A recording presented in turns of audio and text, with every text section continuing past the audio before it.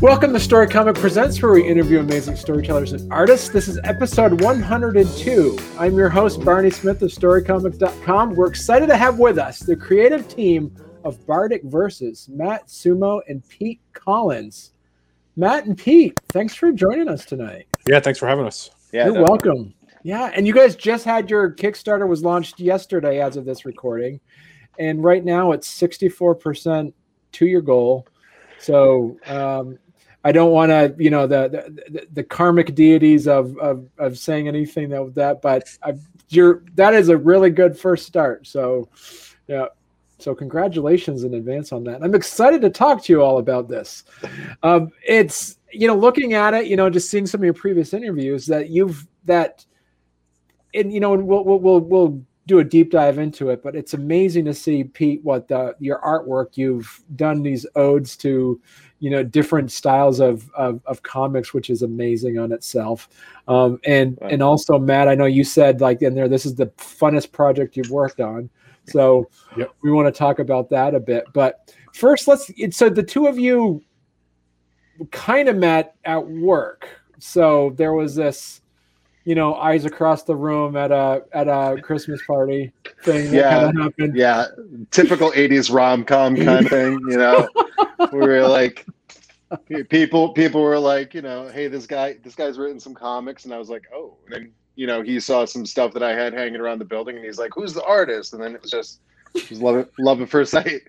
They call that, it was a meet cute in the biz. Yes. That's what they call that. But meet is spelled MEAT. Yeah. I mean, with our size, it has to be. Yeah. So that because Matt, you've worked a lot in the field for quite some time, and you kind of got started on working at Double Take for a bit. Yep. And so you've been doing that for a while. So you've played around with some comic anthologies in the past, and that's how the two of you kind of grabbed Pete and say, hey, can you do a pinup for me? At one of your last anthology you did, correct? It was the one, I think it was the one before that. So the last one I did was Deadbeats. The one before that was it was a wrestling anthology called Kayfabe Volume 3. Right. Okay. And that was 3 years ago, correct? Give or take. Was it that long ago? Was it 3 years Was ago? Wow. Time really blends together these days. Where did those days go? So fast forward. So in between this 3 years, talk to us a bit about what transpired between Kayfabe volume 3, you said? Yeah. Between that and the fact that, so was this like a work in progress? You said this Bardic verse has kind of been inspired by the Witcher, and how the Bard is always the tertiary character in any D&D campaign. I'm in a D&D campaign now where I actually am playing the Bard specifically for the same reasons why you guys say, just sort of because that way I don't have to quite pay attention to the game. I can just do Bardic inspiration or do heroism and then So what happened in between? So you mentioned this kind of gets the Witcher kind of help inspired, but The Witcher came out last year. So there was a year or so. So how did you guys keep talking, and were you actively trying to find a project to work together, or how did that work? So after Kayfabe Volume 3, Pete and I were talking back and forth. We were sort of working on a project that had a lot of start and stops to it. Right now it's on indefinite hiatus until we figure out what we want to do next with it. But Pete was initially just going to color that book.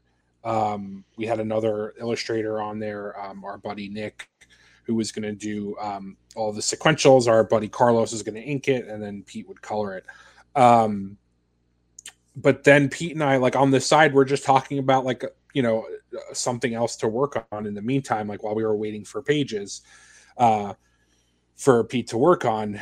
And then we would just started spitballing ideas back and forth. And he brought up a bard, and that, like, when he started talking about the bard and we were talking about The Witcher, I don't know why, but like I immediately thought of like a set list, right? So an musical artist will play a concert, they'll play a set list, they'll usually play the greatest hits. I thought of, sometimes they play songs that are not like their styles, right? They'll play something that's out of their catalog, they'll do a cover song or whatever. So I thought, this would be a cool idea. Like if we utilize this format of a set list for a comic and just say that this bard is performing these, or telling these stories, performing these songs in different styles, so then the different styles of music can translate it to different styles of art. So I told Pete that idea. I was like, hey, what do you think about this? We started spitballing ideas as far as what artists he would want to replicate, and then we were off to the races. Like it was, once we had the bones to this book, like it was just all systems go. Right. Yep.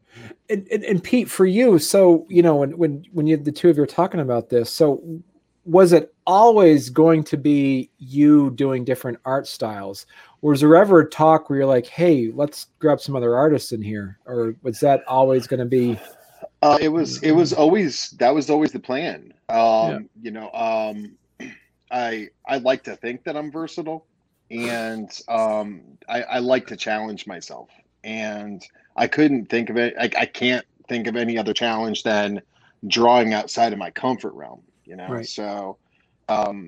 So that was always the plan, was to do these different songs or sections of the story in a different art style. And, the first one that we did isn't really him performing a song. It's actually him kind of thinking back. It's within the first couple of pages of the book.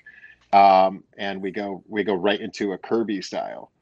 And that was the first one that I had done that, took me away from my style. There he is. Right. Look at him. Yeah. And it was, I had a blast with it. That's not how I draw. And, I was diving into anything I could find. And that adds a little lay to it too, right? Because if it were me drawing my style that I'm comfortable with, it would move along, I think, a little bit faster. But to have to stop to dive into, Kirby art, and there's so much of it, and some of it hard to digest, but in a good way.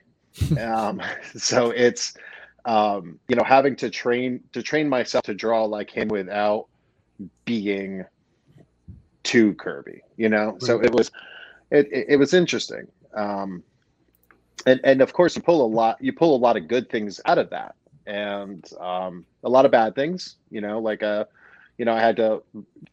things that I learned, most of it I kept, but then I also had to unlearn certain things, just kind of like dissecting our other artists' styles. It definitely an experience. So right. No, so for you, Matt, did you also kind of have to tweak your writing style to match with some of that? Because some of these like Disney-fied, or some of them like, you have like the Bill Watterson, you got the Frank Miller. Did you have to do the same amount of study that, Pete did to say, I need to make the sound different also? Yeah, there's a little bit of that. I will say in one of the stories we do, there's heavy Frank Miller influence. So a lot of that is very like caption heavy, like you're reading the main character's like inner monologue through the whole thing. Right. So I really had to go overboard on that, I think. And then for Disney, I had to write a straight up musical number. So, and that was, I still like, I'm still sort of like uneasy about it. Like, I don't know if it's any good. I actually might bring in a friend of ours who studied musical theater, who like performed in musicals, and just ask her to take a look at it and be like, hey, is this okay? Like, does this sound good? Like, can you see this being in a production?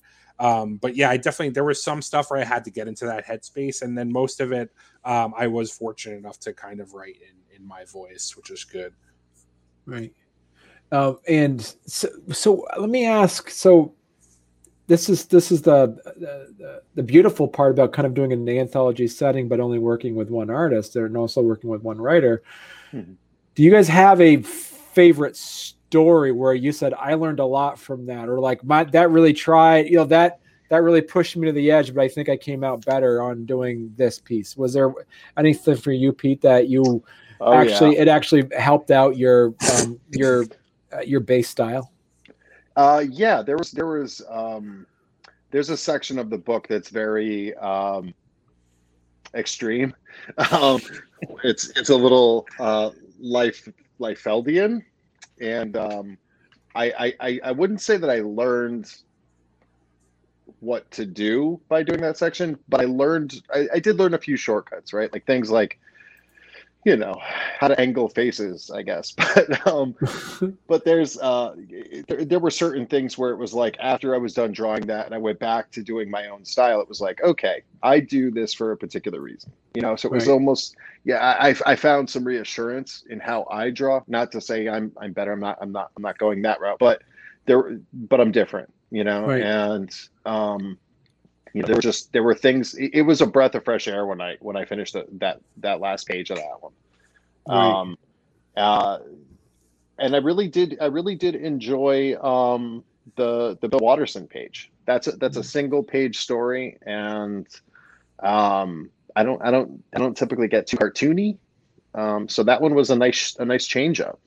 It was nice to kind of play with that and to kind of utilize more brush like features in my tablet. So that was a cool one. Right. And what do you use for so do you use a tablet? Do you use Procreate when you did this, or was you? I do now. I do now. The first 5 pages I actually drew on an iPad Air.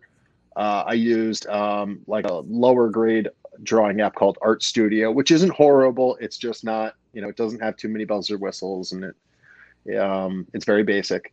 And I was bouncing back and forth between like a cheap $5 stylus and my finger, right? Like that was it. And when we hit a certain point, I said, I got to elevate my game. I got the iPad Pro. I learned Procreate over a weekend. I got the Apple Pencil. And at that point, I had also, I started firing through pages, and it was like, okay, now I've got a combination of things where I was drawing true sequential, right? Like page 1, page 2, etc., straight down the line. Right. So I was ping-ponging back and forth between other people's styles and my own. So the things that I was picking up, it was evident like my style had changed by the time I got back around to it. And on top of that, my whole setup had changed. So the first 2.5 pages, and then page 5, yeah, I completely redid. I actually did that like a couple weeks ago, just to make sure that when it goes back to my style, that it's uniform, because we've been working on this for a little more than a year, so there's been a lot of growth, I feel, on my end with this for sure. So making sure that it was uniform was really important to me. So. And what about you, Matt? Was there anything that writing this? Is there anything that you've kind of discovered or kind of helped out with your writing style? Yeah, there's a couple things I will say for sure. The Watterson page, I laugh every time we talk about it, because it really is like, we go a long way to make a really dumb joke, but it works so well. That I'm pretty proud of it, and I think Pete really knocked it out of the park. And then the last verse in the book, I think that took me a long way, because I had to write a lot of action in that, and I feel like I sort of got like a better sense of how to panel out action. And of course, like working with Pete is great, because him and I just go back and forth. He'll be like, hey, like, can we blow this out and like make this a couple more panels, and then I'll go back in and rewrite if I need to, or adjust on the fly if I have to. So I think we definitely hit our stride as far as how well we collaborate by the time we hit that last story, for sure. Yeah, totally. So let's talk about let's talk about the Kickstarter. So let's pull it up, and what we can do is just kind of give people a kind of like a little seeing all the different levels, seeing or hearing about all the different levels. For the point of some people that might be listening to this podcast, we'll kind of do an audio commentary of the different pledge levels. So you have your tip jar, yep, which is always good, and you then have the PDF version, right? This is what the pledge level, the $20 level is. There's a couple. Okay. Do you want to talk to us about that? Yep. So the $20 level is it's literally the digital copy of the book. And you also get a couple of digital comics that I've done in the past. It's sort of like we call it the digital bundle. It's the same cost as the book. It's just, you're not paying shipping. It's just $20 flat. Okay. But yeah, then there's going to be a playlist that we're going to do that's with music that inspired the book as well.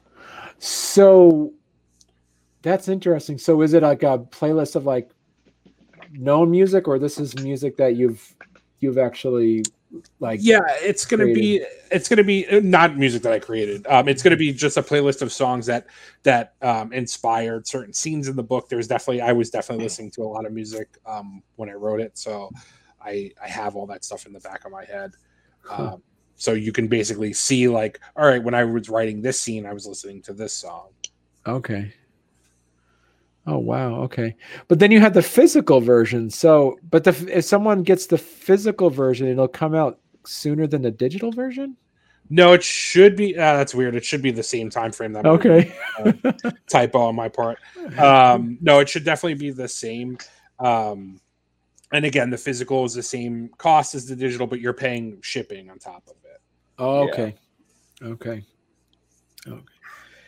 And then you have talk to us about the Shopkeeper's Delight.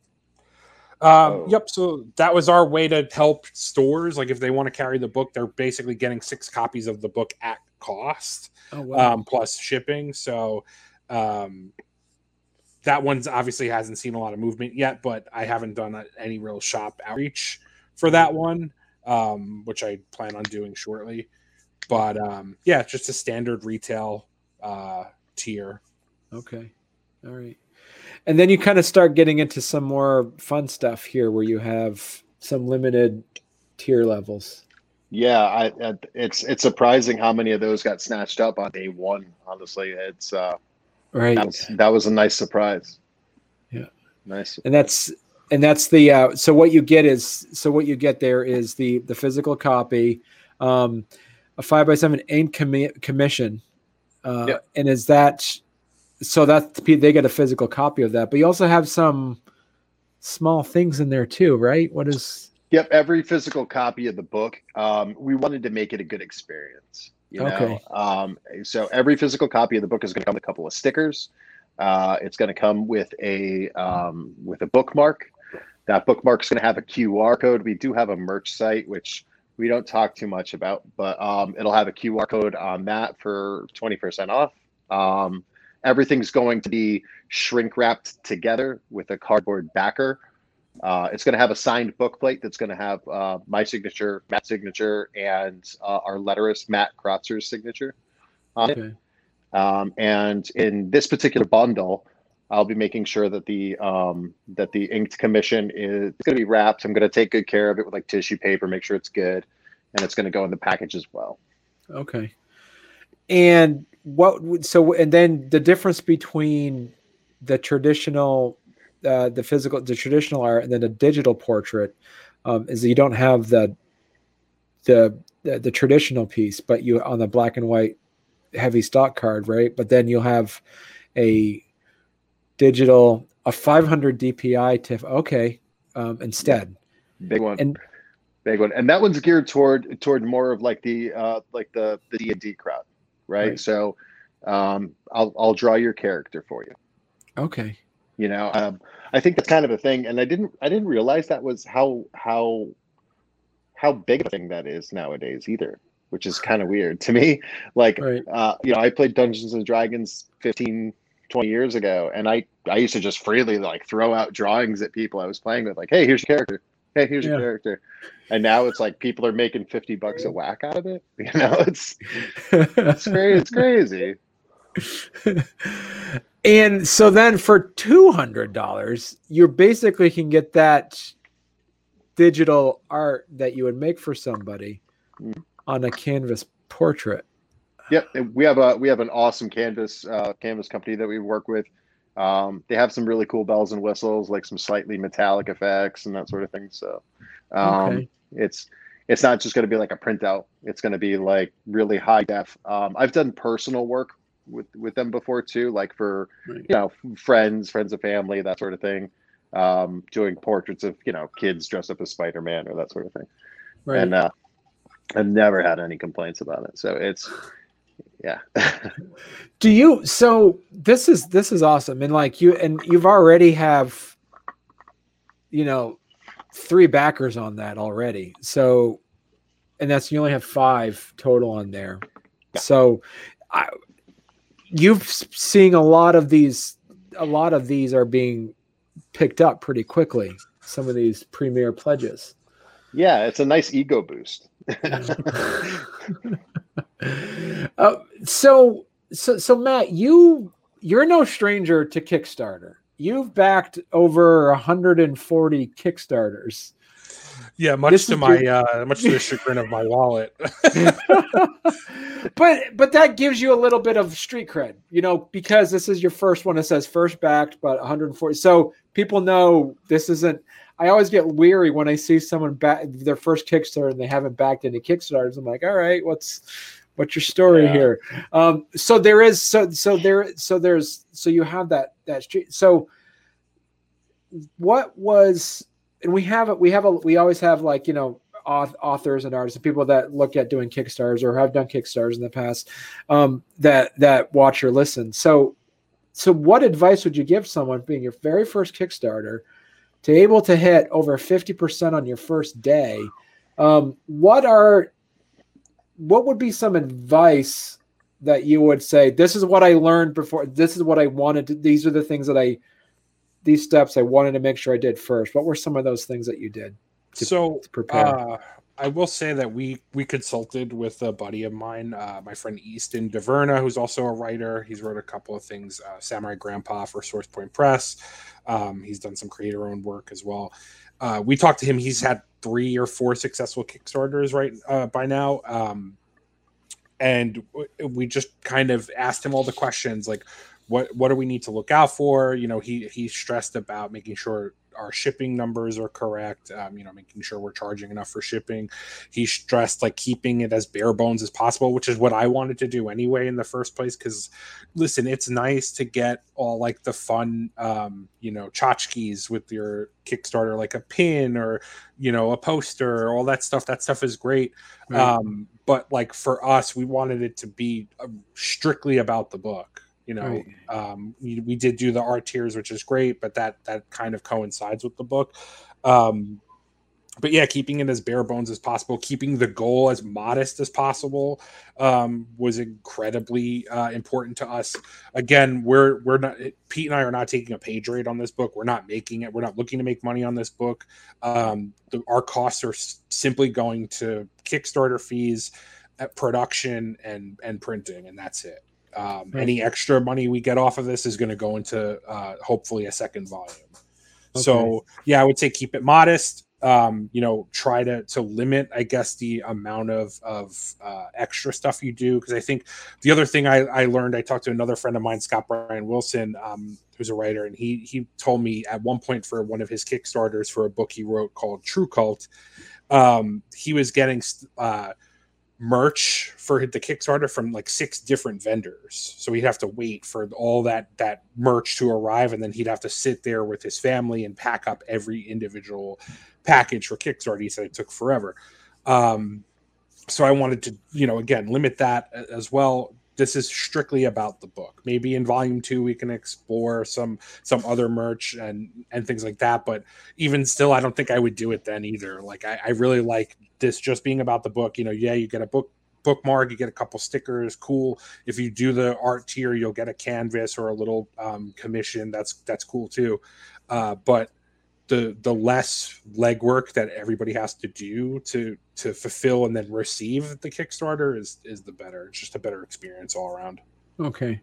And so, you know, with that, when you guys also got together to do this, you know, granted you guys met across the room at a Christmas party, but but when you sat down and decided to do this, did you say, okay, listen, I know we're friends, but did you guys make a contract to say, like, say for instance, you get Above and Beyond, have you decided, like, so is there anything that would you recommend that to say if you're looking at artists and letters and stuff like that? So I would definitely recommend, if you're working with somebody that you don't know, to get into a contract situation. Again, Pete and I, we've been friends for longer than we've been creating. So, you know, and we have a pretty similar understanding for how this all works and you know what the end result is going to be. So I think that's helpful. But yeah, for sure, if you're going to work with anybody that you don't know, like, draft up some kind of contract. Right. Yeah. So what is so as you mentioned, so is there, obviously you kind of already insinuated it. Is there ideas for a volume 2 and a volume 3 or an ongoing series like this? So yeah, there's ideas for volume 2. As soon as actually before I was even done writing it, I kind of pitched Pete what I think a volume 2 would look like. So yes, hopefully, if everything goes well, fingers crossed, I think it will. But we'll definitely start once this is all wrapped up. Once, you know, everyone has their book and you know, we've done a couple of shows, we'll start production on a volume 2. You know, I will say, you know, sometimes I need a palate cleanser with my art, right? I'm drawing page after page. Like, I just need to do something off the wall, silly. Usually it's in a notebook at work, like during a meeting I'm like paying attention to, you know, and it's so I've actually scribbled out a few things, you know, like potential designs, potential things, right? You know, like what does this character look like in a more different scenario kind of thing, you know. And because you have, what's interesting, because you have a great fan base for Dungeons and Dragons crowd. You got a great fan base for the anthology comic crowd, which is a fast growing, you know, group of readers. People, yeah. There's a fervent, you know, subculture of people who like the comic anthology, but then you also have the people that like comics too. Yeah, go ahead. Sorry. You know, I'm glad you mentioned that, because like a year and a half ago, when the pandemic was kind of like in its infancy, like I hadn't really backed anything on Kickstarter, maybe like a thing or two, right? And you know, I was more into mainstream kind of stuff, and I think over the last year and a half, I've backed a good handful of anthologies, which, you know, I never really read anthologies before, right? Yeah. And you know, I have to say that just those anthologies alone, the ones that I backed, you know, have kind of turned my taste a little bit, you know. Like, now I look forward to these projects that I'm seeing on Kickstarter, I'm hearing about through people's tweets or Instagram or whatever. And, you know, that just wasn't me before. And what's awesome is it's like, you could take that anthology to work, you could read somebody's little section, and then you could kind of pause on it. And then you can go back to it on a break or something. And it exposes you to just like how many talented people there are out there.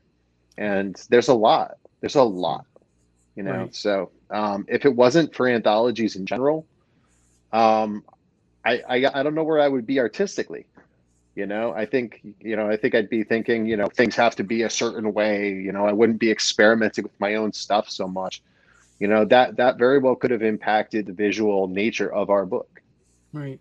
You know, and I think too, people are starting to get more because of this streaming world we live in, where you've seen, you know, like Black Mirror or, you know, Tales from the Loop. People have started to see this anthology type format.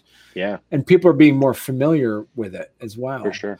For sure. Do you see yourself too, Matt, as like in the sense of that? Do you think you've tapped into something that people like the idea of the concept of tapping into a as I say, a tertiary character to become the main protagonist? Do you see, you know, this as that being the genre instead of the high fantasy piece, like doing like a space mechanic or like someone who's like like someone that's like I mean, I to be honest, like I hope so. I think I really liked writing our character Martiln, because he just really is that. He's like an NPC. Like he doesn't, you know, he does kind of find himself in the book and discover some things about himself and his family. But like for the most part, like he's not really involved like in the action. Like there's parts of the book where the action doesn't even happen really on screen. It happens off screen. So and he's doing stuff his own way. He's adventuring in his own way.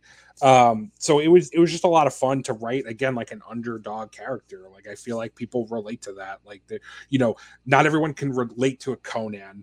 You know what I mean? Like we're not all out there swinging swords and betting ladies. You know what I mean? I mean, not during work hours, but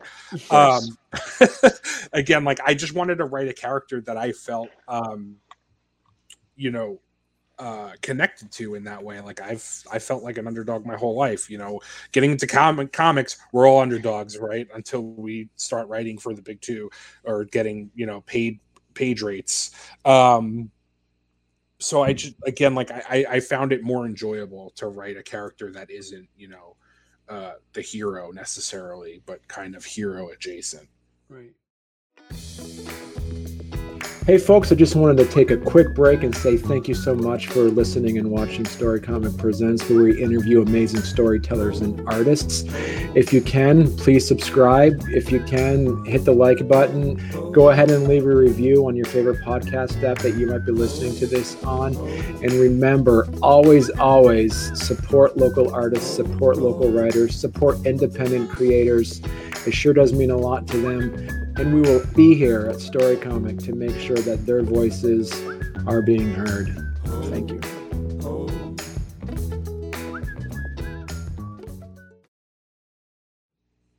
Is there an overall message you want your readers to come out of on this after they read this? Oh, that's a good question. Yeah, I mean, I guess the biggest message I think is number one is like don't let other people dictate who you are and who you should be. That's the biggest theme of the book. I mean, just to kind of quickly sum it up, the Bard is the son of this famous warrior, and they come from a long line of other famous warriors. Every male in their family was a warrior, and they all died heroically, and he's the only one that decided to go against the grain and pursue music over, you know, learning how to swing a sword and fight. So I would just say, like, don't feel that pressure to be something that you don't want to be. Like, be your own person. As long as you're not hurting anybody and you're, you know, and you're being true to yourself, like that's really all that counts in life, to be honest. Right. And what about you, Pete? What spoke to you about this project? I mean, Matt hit the nail on the head. You know, it's at its core, it's a story about somebody who's not afraid to be themselves, and that is the moral of the story, I think. You know, throughout all of this, you know, my personal story, I guess, has been, you know, in the hopes that, you know, through this, like, in some way, shape, or form, you know, that I can encourage somebody, maybe my kids, maybe somebody else, you know, to dive into their own artistic talent and to do something that they want to do. You know, I had big goals and dreams of doing this many years ago. And, you know, nobody gets into comics for the paycheck. Right. And, you know, when you have a family to support, some things have to get put to the side. Now that my kids are older, my goal is that from this, I can show them, and hopefully maybe somebody else, that it's okay. It's okay to pause on your dreams if you have to, but you have to be true to yourself and go back to them. And that very much, I feel, aligns with the core of our story, that, you know, you have to be true to yourself. And so, I mean, so yeah, with that said, do you see that as being, could this story have been told because of that if it was as you said, like a major type of player character in a way? I suppose it could. I think, I feel like using a lesser known character or a lesser used character type just makes her a better story. Again, like he's the everyman, right? Like he's just a guy trying to go on adventures, not necessarily be involved in them, but he needs content. Like he needs to play songs, he needs to tell stories, like, so he wants to be involved in these ventures, but he's not directly affecting them. He's just kind of there. So I think it's just a better story all around to have that character that is kind of there, but then like sort of gets forced to, you know, to act in certain, you know, without giving anything away, in certain situations. Like he kind of gets pushed into the forefront, whether he wants to be or not. From a writing perspective, how would you describe, did you feel as though like the two of you kind of sit down and kind of say, all right, we need to kind of create a setting here. We know it's going to be this high fantasy, but were there certain things you say, well, let's not put this in because that'll be a little too much like that? Or is there anything that's kind of specific to this world you've created? You know, I think as far as like world building is concerned, I think so much of it just came through off the cuff stuff. You know, like Matt and I have messaged, you know, practically daily for a year, where it's like, hey, did you see this thing? And then I'd say, yeah, I saw this thing. And then like we talk about, you know, whatever, like a movie trailer or whatever. And then all of a sudden it's, hey, had an idea. And then we go right into, you know, little things. And then it would just kind of snowball. And every time an idea clicked, we were just like, okay, we're using it. Okay, we're using it. You know, and if it didn't, it didn't. But we just kept rolling. And so Matt, because you said you mentioned in a previous interview that this is the funnest project you've ever worked on. What made this? How was this different than some of your previous projects? So, again, to what Pete was saying, like just to tag on what he's saying, like it's exactly for that reason. Like it's for the reason that like him and I would just go, hey, what about this thing? Like what if we did this? And he would go, yeah, totally. And then he would do the same thing. Like, what if we did this? I'm like, yeah, absolutely, let's do it. Like it's just it's fully collaborative, right? So in comics is really insular. Like if you're doing like work for hire, for me, like as the writer, like I would write a script, I would hand it over to the editor, like I'd have conversations with the editor and then make changes if I had to, or if not, then they would pass it off to the penciler, and then I would never see it again until it's done. Right. So like you lose some of that, right, when you're doing stuff like this. But in this case, like this is so so collaborative. Like we're working side by side for the most part. And that includes with Matt Krotzer, the letterer. Like we tell him like, hey, like we have this idea for this thing. Like, can you roll with it? Show us what it would look like, and we'll go from there. It's just, again, it's super collaborative, super fun. And there was no stakes really for this. Like this is something we were working on the side. Like, you know, we didn't have a timeline when we wanted to finish it until we started coming to the end. Then we're like, all right, we need to, you know, we're coming to the end. We want to get this out on Kickstarter at this time. But even then, like I would always tell Pete, like, hey, dude, like we make the rules here. Like we can, if we need to push back on the Kickstarter for now, like we could do that. We can release the book whenever we want to. Of course, we want to do it as soon as possible. But again, like no stakes, like super low pressure, and just fun. Like it was just a lot of fun to just be like, hey, let's try this. Like, let me write this thing and let's write this joke, or what do you think about this? And it was just it was just the best time, honestly. Yeah. It really was, and like I think there's been a lot of messages where like I'll just I'll send him something that I put together, and then, he'll send something back like, oh my God, that guy in the background, and it's just like, like we're trying to, trying to take Matt's script and visualize it is I find it to be very easy, right? Like he's very pointed at like this is the context, this is what we're looking for, but he's not saying to such a specific level where it's like, okay, I have to draw it in this way and it becomes robotic, right? Like it's cool that I get to visualize how I want things to be visualized, and I use Matt's script as a guideline to do that. It's been totally great.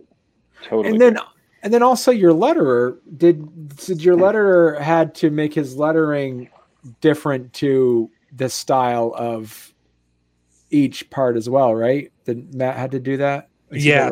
So we specifically, I asked him specifically. So for the for like the noir Frank Miller Sin City story, I told him, I said, I need you to make this font as close to Frank's as you possibly can. Right. Like I need to, and he even like every verse has a title card that we see, and he even made like a Sin City-esque title card for it. Yeah. So yeah, he's been super great about like when we tell him like, hey, we need it to look like this, he just knocks it out of the park. Yeah, he does. And I think it said in the Kickstarter it mentioned was it 64 pages, and then but it's going to be 80 pages or so based with some art in the back as well. Yeah, we have 66 pages of sequential of story. Okay. And then we have a bunch of bonus content. We have some pinups from some artists that we brought on. We have a full map of like places where the story takes place. There's some other places that we don't see in the story but are just there to fill the map out. And then we have what are they called, Pete? Character sheets? The D&D noob on the team. But if you want to play like some of the main characters in a D&D game, like from our book, we had character sheets made up of them. So you could pick the main character Mortillon, you could pick his father. I think who else is in there? Lord Bort, Gary. And Gary, the yellow goblin, who we love, who became our favorite character out of nowhere. He's the best. But yeah, there's just that extra, and Pete drew like a bunch of like stuff that we haven't even shared anywhere for the book, like little like promo pieces and things like that we'll put back there. But yeah, just fun like back matter to fill the book out. Yeah. No, did your buddy that gave you some tips on Kickstarter? Is there anything that he told you about? Because now with the pandemic, there's been a lot of delays and shipping delays and stuff like that. Was there any specific advice that you would give to people that are thinking about doing a Kickstarter now?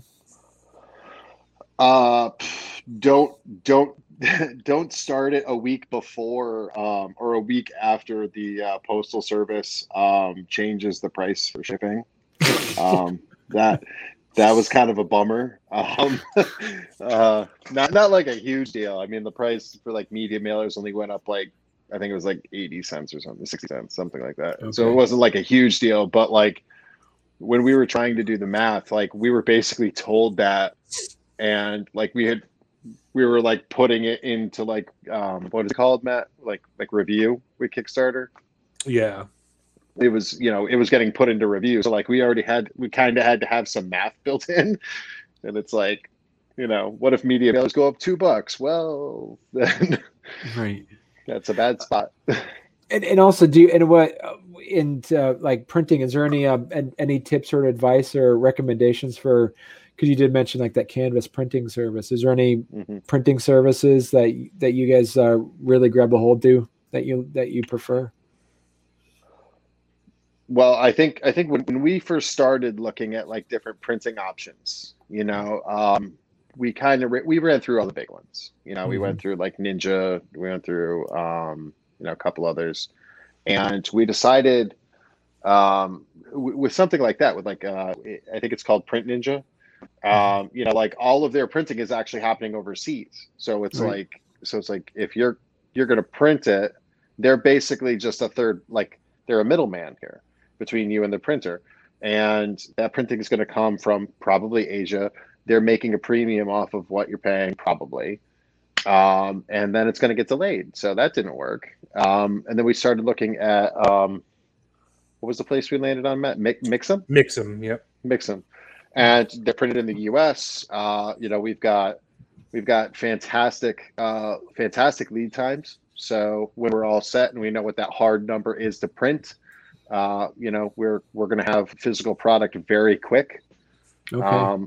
Yeah, and you know, they got a few bells and whistles options. Not that we were really looking too much for that, but Right. but yeah, they've got some awesome features too.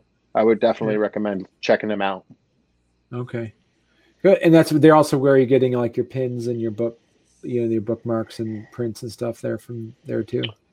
A lot of that stuff's actually going to be local. Oh, good, good. Okay. Locally acquired. You know, the stickers. The stickers I actually ordered elsewhere, but the book plate and bookmark we're doing local. I'm doing local to me. So Okay. All right. Good. Yeah, always good to support local if you can. Yeah. yeah, and that's kind of hard, I think, in this business, right? So it's Right. wherever you can. Right. Good. Well, this is exciting stuff. So I got to say once again, guys, you got 30 days and you've already got like 77 backers. So, any tips that you would give to the listeners or the viewers on how to create that base? How to create that audience before your Kickstarter? How did you do that? It's a lot of, so I mean, as you mentioned before, like I've been in comics for a while. Yeah. I've met a lot of other creators. I've supported a lot of Kickstarters for other creators. So we kind of have like, we have people in the background, like helping us, you know, as far as like sharing and supporting and things like that. I would just say like, support other Kickstarters. You know, if you're a creator, like get out there, like talk to other creators, like form that like creator friend group, because that has been invaluable for us. Yeah. I don't think I would have done this if I didn't, you know, have a bunch of people that I could talk to, ask them questions about Kickstarter, ask them questions about shipping, and again, ask for their help. Like if I put out a tweet, like we have a group chat with a bunch of creators. If I put out a tweet, I'll ask them like, hey, can you go on this tweet and like retweet it and like it and comment on it so that it gets better, you know, view, like the algorithm favors it better for whatever reason. And we found that stuff works. Again, we hired somebody to write up like press releases for us and send them out to outlets and things like that. I would do that, try to get on podcasts to talk about the book, we were talking about this book since we started it. Once Pete had like the first basically the first character drawing of our character Martillon, like we were talking about this book, talking about that we were working on it. Yeah, just keep talking about the things you're working on, keep promoting other creators, talk to other creators, and yeah, like it is a lot of work, but at the end of the day, it's clearly worth it. So yeah, and not to be discouraged, right? Because I think it's easy to fall into like some level of discouragement, or you know, real life gets in the way, and that kind of stuff happens. You know, the trick is basically, you know, not to let it hold you down. It can get you down, but you got to get back up, you know? Right. Well, I mean, you get knocked down, you got to get up again. I mean, they're never going to keep you down. All right. Yeah. Wait, did you just quote Chumbawamba? That's it. It just well played. The Chumbawamba method. Well played. The tub thumping. Well, this is great, guys. So this is I'm really excited to check this out, and you know, and congratulations on putting out putting out the book. Congratulations on getting it together, and and really excited to see the future projects of Sumo and Collins Incorporated. Awesome. We got some, like I said, we have some stuff in the works. I don't want to tip my hand too much, but there is a potential follow-up for this. So fingers crossed everything goes well. And right. So that's a Story Comic Presents exclusive then, right? You just mentioned. Yes, it is. Yes, it is. It is potentially a theoretical exclusive. Yeah. Maybe. Maybe. All right. Well, thanks a lot, guys, and I look forward to seeing more of your projects. Awesome. Thank you very much for your time. We appreciate it.